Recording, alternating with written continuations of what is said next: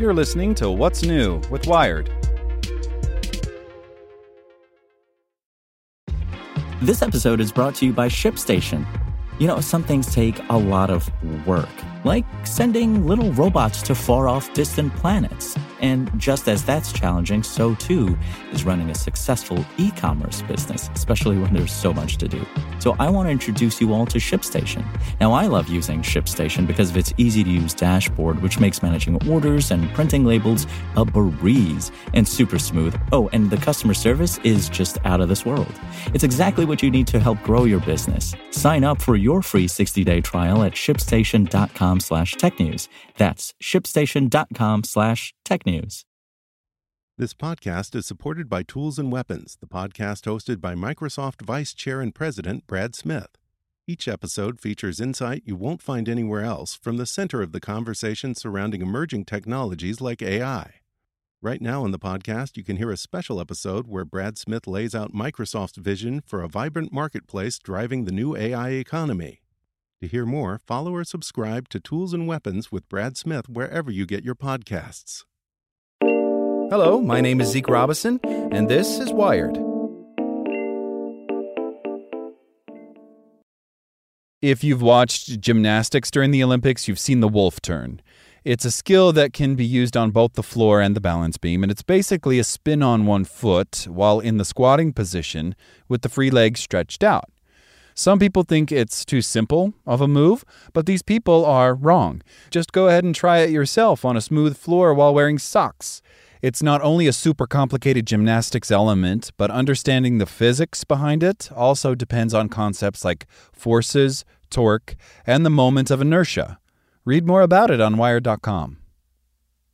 Next, after gaming's biggest year ever, buoyed by stay-at-home orders and self-imposed isolation, a game of the summer may be in order too. Pokémon Unite, out July 21st, may be that game, a simple, addictive, team-based battler perfectly timed to unwind us when we need it most. Every round of Pokémon Unite contains the following: small successes, big failures, and finally, the catharsis of a win or loss. The rhythm is enchanting.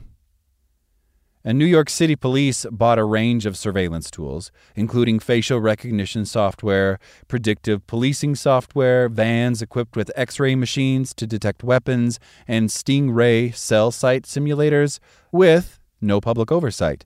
That's according to documents released yesterday. In all, the documents show that the NYPD spent at least $159 million since 2007 through a little-known Special Expenses Fund that did not require approval by the city council or other municipal officials.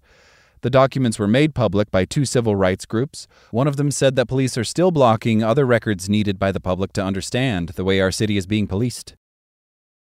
Want more news you can use? Sign up for the Tech in 2 newsletter at wired.com/TT.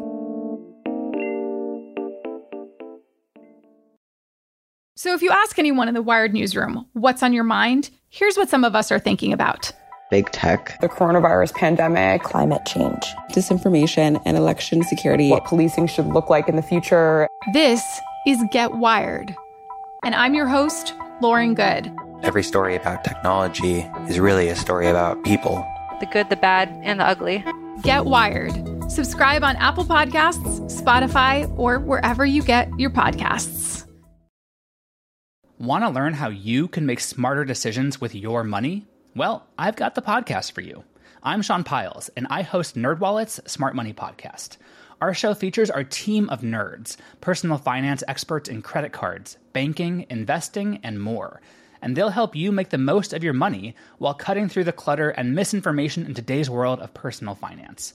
You'll get clarity on strategies to help you build your wealth, invest wisely, shop for financial products, and plan for major life events.